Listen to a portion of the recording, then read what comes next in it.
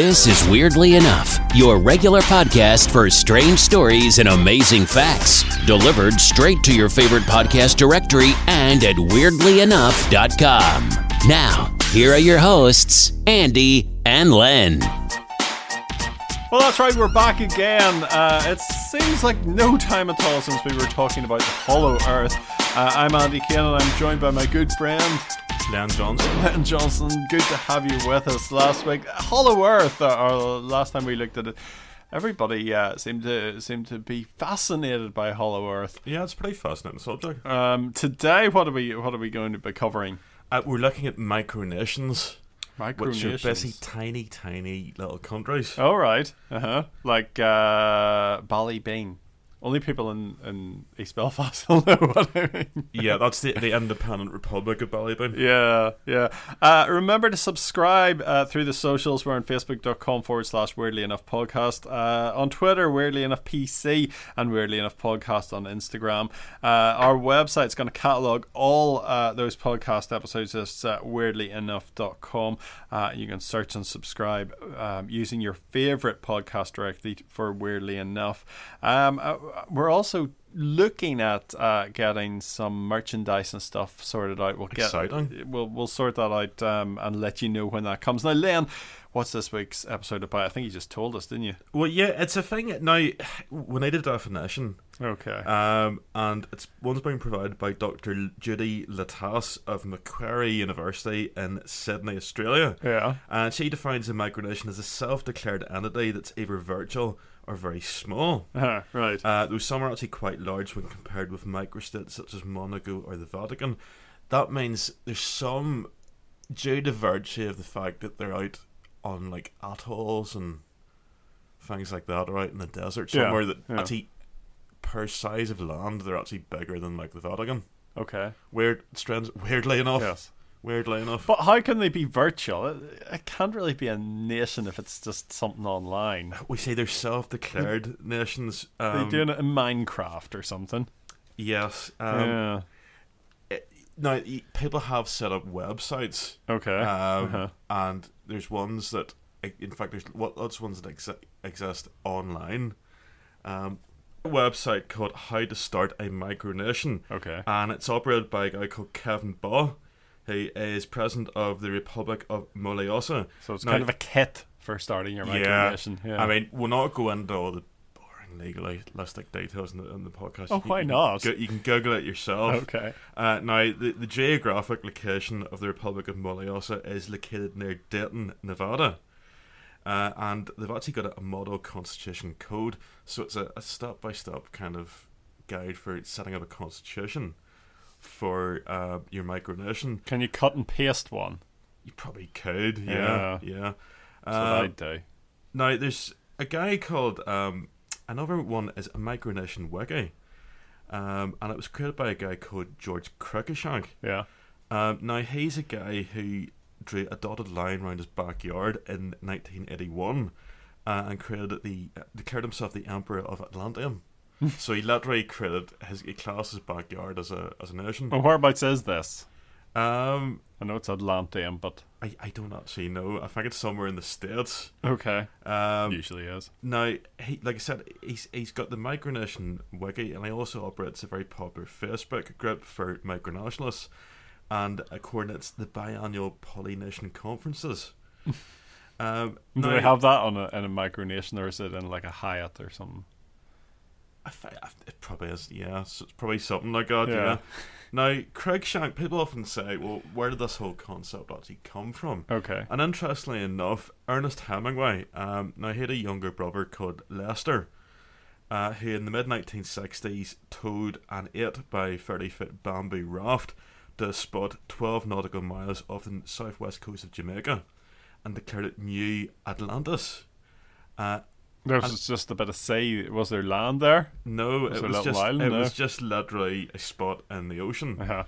Now, apparently, technically this was legal because there's a thing called the Guiana Islands Act of 1856, and he managed to dig this out, and apparently according to this act, that particular part of sea was like unclaimed. Okay. So you could actually do that. Uh-huh. So his little bamboo raft, his 8x30 foot bamboo raft was New Atlantis.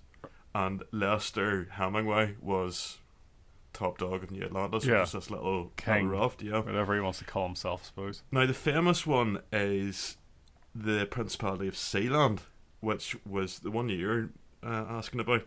This is the one, yeah. And you can get your own passport. You can become a lord of Sealand as well, Yeah, can't yeah. you? It's been going since 1967. Yeah. Sealand was basically, you say in World War II, Britain had the idea, because obviously they were worried about the Luftwaffe bombing Britain, so they were concerned about anti-aircraft defence.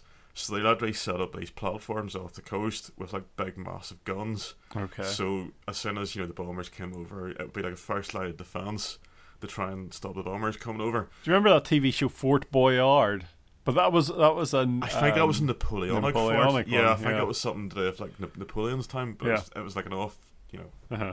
similar kind of idea. But yeah, these were abandoned after the war. Right. So in 1967, these guys set up the Republic of Sealand actually on this abandoned fort. Yeah. And that's sort of really, I mean, it's been an ongoing thing for years, but it's really taken off of the internet, because back in the day nobody really knew that much about Micronations. Occasionally you get things about the Republic of Sealand in the papers if something kicked off, if there was some sort of incident around it. Of which there were many, I Of which remember. there were many. Wasn't there a standoff with the Royal Navy? At Yeah, one yeah. stage? There was, and but it ties into this idea of pirate radio and stuff like that as well. It's this idea of kind of going offshore and escaping the the rule of the mainland law. How many miles is Sealand offshore? Is it I'm not too over sure. the? Is it more than 12 then? I think it is quite far. I have to check my notes here. Right. I think it is quite far. But anyway, Sealand, all this was very obscure until the start of the internet. 12 kilometres.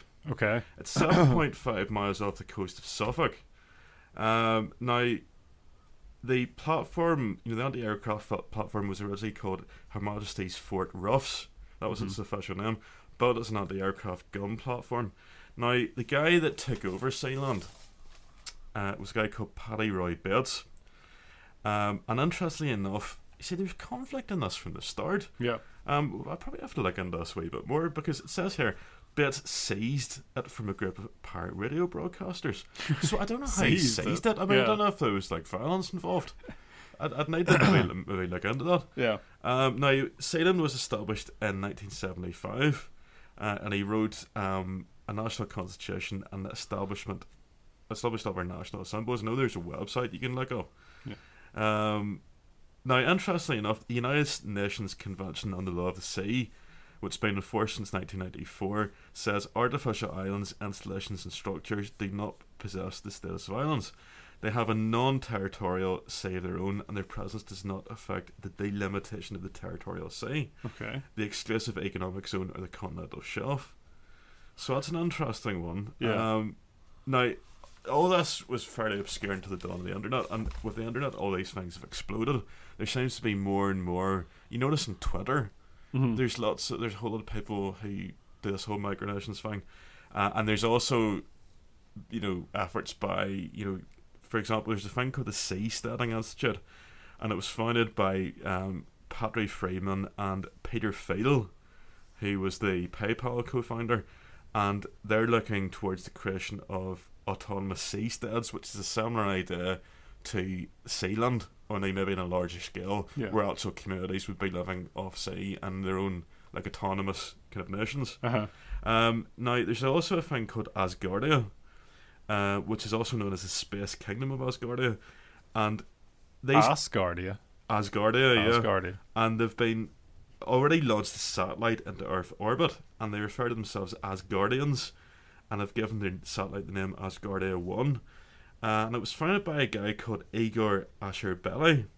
He was a founder of the Airspace International Research Centre. He proposed the establishment of this thing on the 12th of October 2016. And now this is like something like James Bond. If you ever remember the film Moonraker, it's definitely a bit like Moonraker. This guy says he wants to basically set up a community on a big space station in space. Right. they reckon it's going to cost $100 billion to build. Yeah. And flights to it are going to cost over $40 million per launch. So they're crowdfunding this colony in orbit. It's going to be like just a massive space station then. With like a whole lot of goals, such as shielding the Earth from asteroids. I don't really know how they're going to do that. Well, with all that money, they can find a way, I'm sure. And they're looking to use it as a launch pad for a moon base. Right. So they're looking to kind of colonize the moon eventually. Yeah. So that's like an ongoing project. There's strange ones here, like a spiritual one is the Global Country of World Peace, and that was started by the Maharishi Mahesh Yogi, the founder of Transcendental Meditation, on October 7th, 2000. It's a non-profit organisation that claims to promote transcendental meditation, education, and they want to build buildings for peace. Okay. Buildings for peace in the world's major city. Now, it's an interesting one, because, again, when we look at micronations, you can subdivide them, because there's ones that have territory. Yes. Like the guy with the yard. Yeah, and sea land and things like that. Which is actual concrete territory. Then you have ones that are, I would call them micronations of concepts, like this country of world peace, because you can't actually go to the country of world. It's not like a physical thing. Like, it's like in the minds of everybody that kind of believe in it, if that makes any sense. See, that does my head in, to be honest. Yeah. I like the ones that are physical, but... Yeah, see, you can't go to you can't, like you can go to Sealand, like you could go to Sealand tomorrow, and there's a physical thing you can visit. Okay. Or you can visit the guy's backyard. It's like a physical thing. And then there's the ones that they're kind of on the internet, or they're in people's heads. Like there's one. The more you look into it, it fascinates me. Art is a big thing in this. Art projects. Yeah. For example, there's one here. The Republic of Kugelmugel. Right. A physical one, a micronation located in a district of Vienna called the Prater, and it declared independence in 1976, and it was set up by an artist called Edwin Lippberger, and he had an argument with the council over building permits for a ball-shaped house which he had erected at Landesstrasse 4091. Everybody wants a ball-shaped house. Sweet, yeah. And he was actually sent to jail for 10 weeks over this ongoing dispute with the local council. In June 1982, the house was moved to Prater Park. And it's actually officially got a population of over 650 non-resident citizens, which is weird because the Republic's actually this house as a Republic. And obviously 650 people couldn't fit into it, but it's got 650 people who've signed up to become citizens of the Republic of Kugelmugel. So it's basically like your house. If you declared Andy's house the Republic of Andy's house, obviously you're not going to get 600 people stuffed into it, but say some guy from Australia could sign up and become an official citizen of the Republic. There's another one. Have you ever heard of a band called Lieback? No. They're like a Slovenian band. Yes, I've heard of them. Sort of electronic, very, very weird and arty and experimental. Okay. They do this whole thing. They formed in the 1980s. They satirise kind of totalitarian regimes and stuff and all the rest of it. But they're involved with a thing called the Neue Slowenische Kunst, aka NSK. And basically they set up, again, this idea of the virtual nation. The NSK doesn't actually have a physical territory. Yeah. But it issues passports. It's almost like a satire of, like North Korea or like a sort of Tin Pot dictatorship. Okay. Though oddly enough, now they've got their own postage stamps and passports. They've recorded a national anthem that they put in their album called Volk. And weirdly enough, right, NSK passports are considered an art project, so this is an art project. Yeah. However, there are scammers using those passports out of Nigeria. Well, that's the thing. So, are they being used for nefarious ends and tax evasion and things now, these micronations? And apparently desperate people have fallen for a scam with these NSK passports, which are completely useless. Because it's an art project. It's not an actual thing, you know. Okay. So yeah. Here's one for you. Do you know that Sealand have their own national football team? Really, I didn't know They that. have the Sealand national football team. They have their own board. They're not associated with FIFA or UEFA. But they are admitted to the NAF board as a provisional member in 2005 and associate member in 2006. They've had a few managers over the year: Christian Olsen, Neil Forsyth, a Scottish author, Julian Dex, who's currently manager of West Bromwich Albion. He's their current first team coach, Julian Dex. So he ran them, was with them for a while, and they won one match under him. But since then, Ed Stubbs has become the manager there. Played 7, won 5 of their last encounters. I feel like I'm doing my Saturday afternoon Just football like old show times. again. Last time they played was in Smethwick, old Frank Skinner's old town. They played against Punjab, the Punjab Football Club, and they won. What was it? Oh, they lost 4-1. They played against Siborga. And won 3-2. They also they drew against Somaliland and the Chagos Islands. They drew against them as well. Alderney. That's the Turks and Chagos Islands. Yeah. They've beaten Alderney.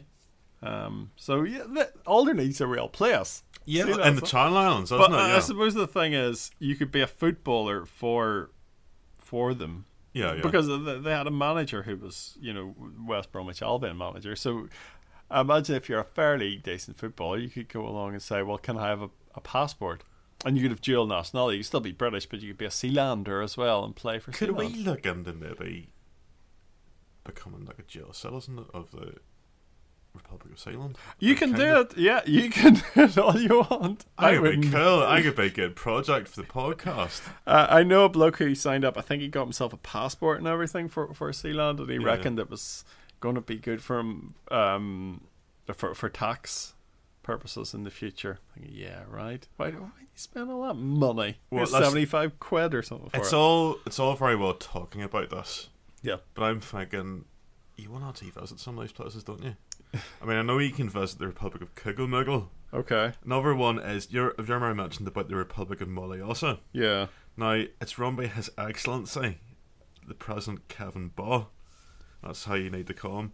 Now, he's... you can actually visit their website. Okay. It's in the US state of Nevada on the outskirts of Dayton.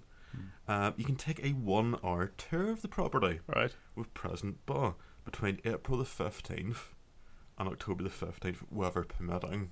Oh, well, every there's year. always good in Nevada, isn't it? Highlights now, the website's Mollyassa. That's MOLOSSIA.org. Yeah. Highlights include a garden, a post office, a trading company, a peace pole, and a tiki bar. Oh, right. Tiki bar. Tiki bar. Tiki bar. Is there a bunny ranch in it as well? It is Nevada. I don't think there's a bunny ranch. I wouldn't be surprised. Are you talking like a bunny ranch as in rabbits? Or Like one of those things that Louis Theroux does the shows about. are you talking about, like, your man that used to hang around in like a dressing gown all day? Yeah. Uh-huh. Your man? Sort of a bit like that. Yes. Well, thanks very much for listening. That's our main bit. We're going to come back in a little bit with TV, tell you about telly and stuff like that. Remember, you can email podcast@weirdlyenough.com if you want to get in touch with us. Remember that show, The League of Gentlemen? It must be a right while since that was on telly now, League of Gentlemen. We're talking maybe 20 years ago. That was a great show. I used to love that. Certainly early noughties. And the guys behind it, stalwarts of League of Gentlemen, Steve Pemberton and Reece Shearsmith.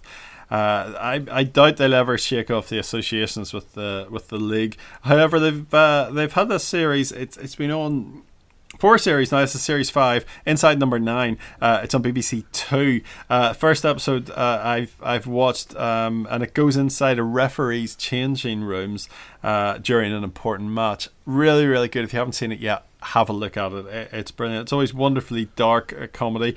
You can grab older series of Inside Number 9 as well out on Netflix. That's well worth a look. Well, it's all kicking off over in Westminster, and I'm not just talking about Brexit.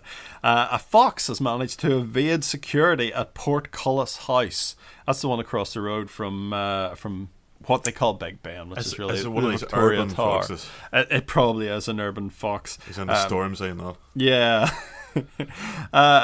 He's had a wander around the cafe in Portcullis House before taking an escalator to the 4th floor.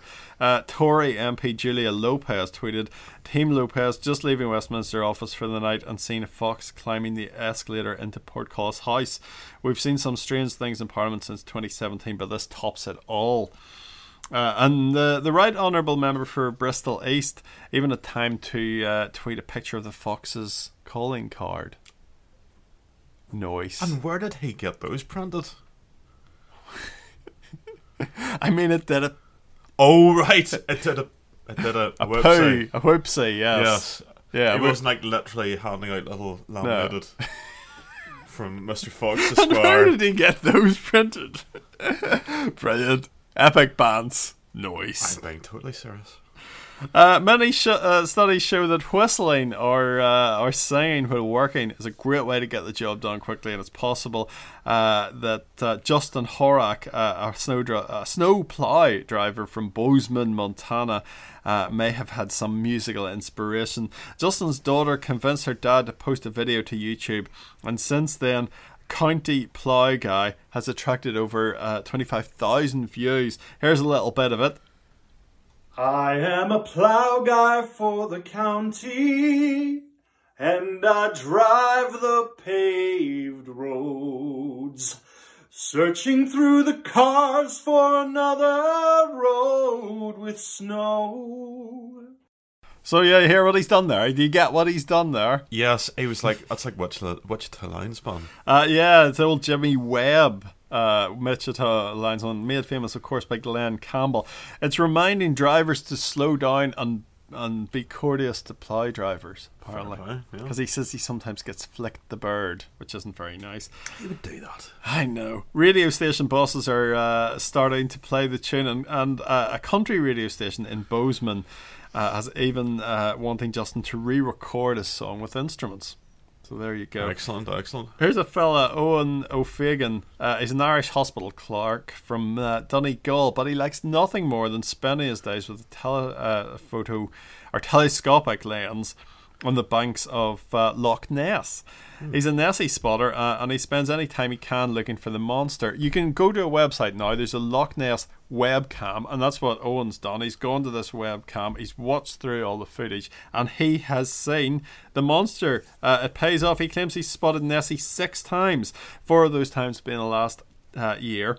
And he spied the monster using the live cam. He submitted his sightings to the official Loch Ness Monster Sighting Register.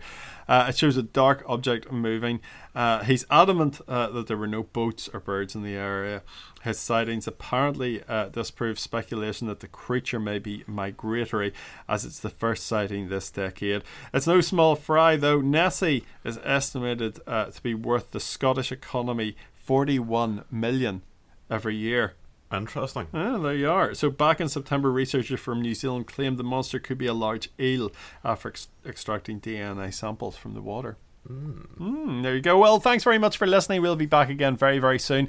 Remember, keep a lookout at weirdlyenough.com. Follow us on all those socials, and do subscribe. If you've enjoyed this show, leave us a review. A positive review does really well for us.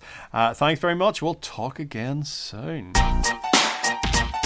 Thanks for listening to Weirdly Enough. Remember to subscribe to get the latest edition as soon as it drops. And don't forget to leave a review. Email us about anything we've discussed or with your own weird tale at podcast@weirdlyenough.com.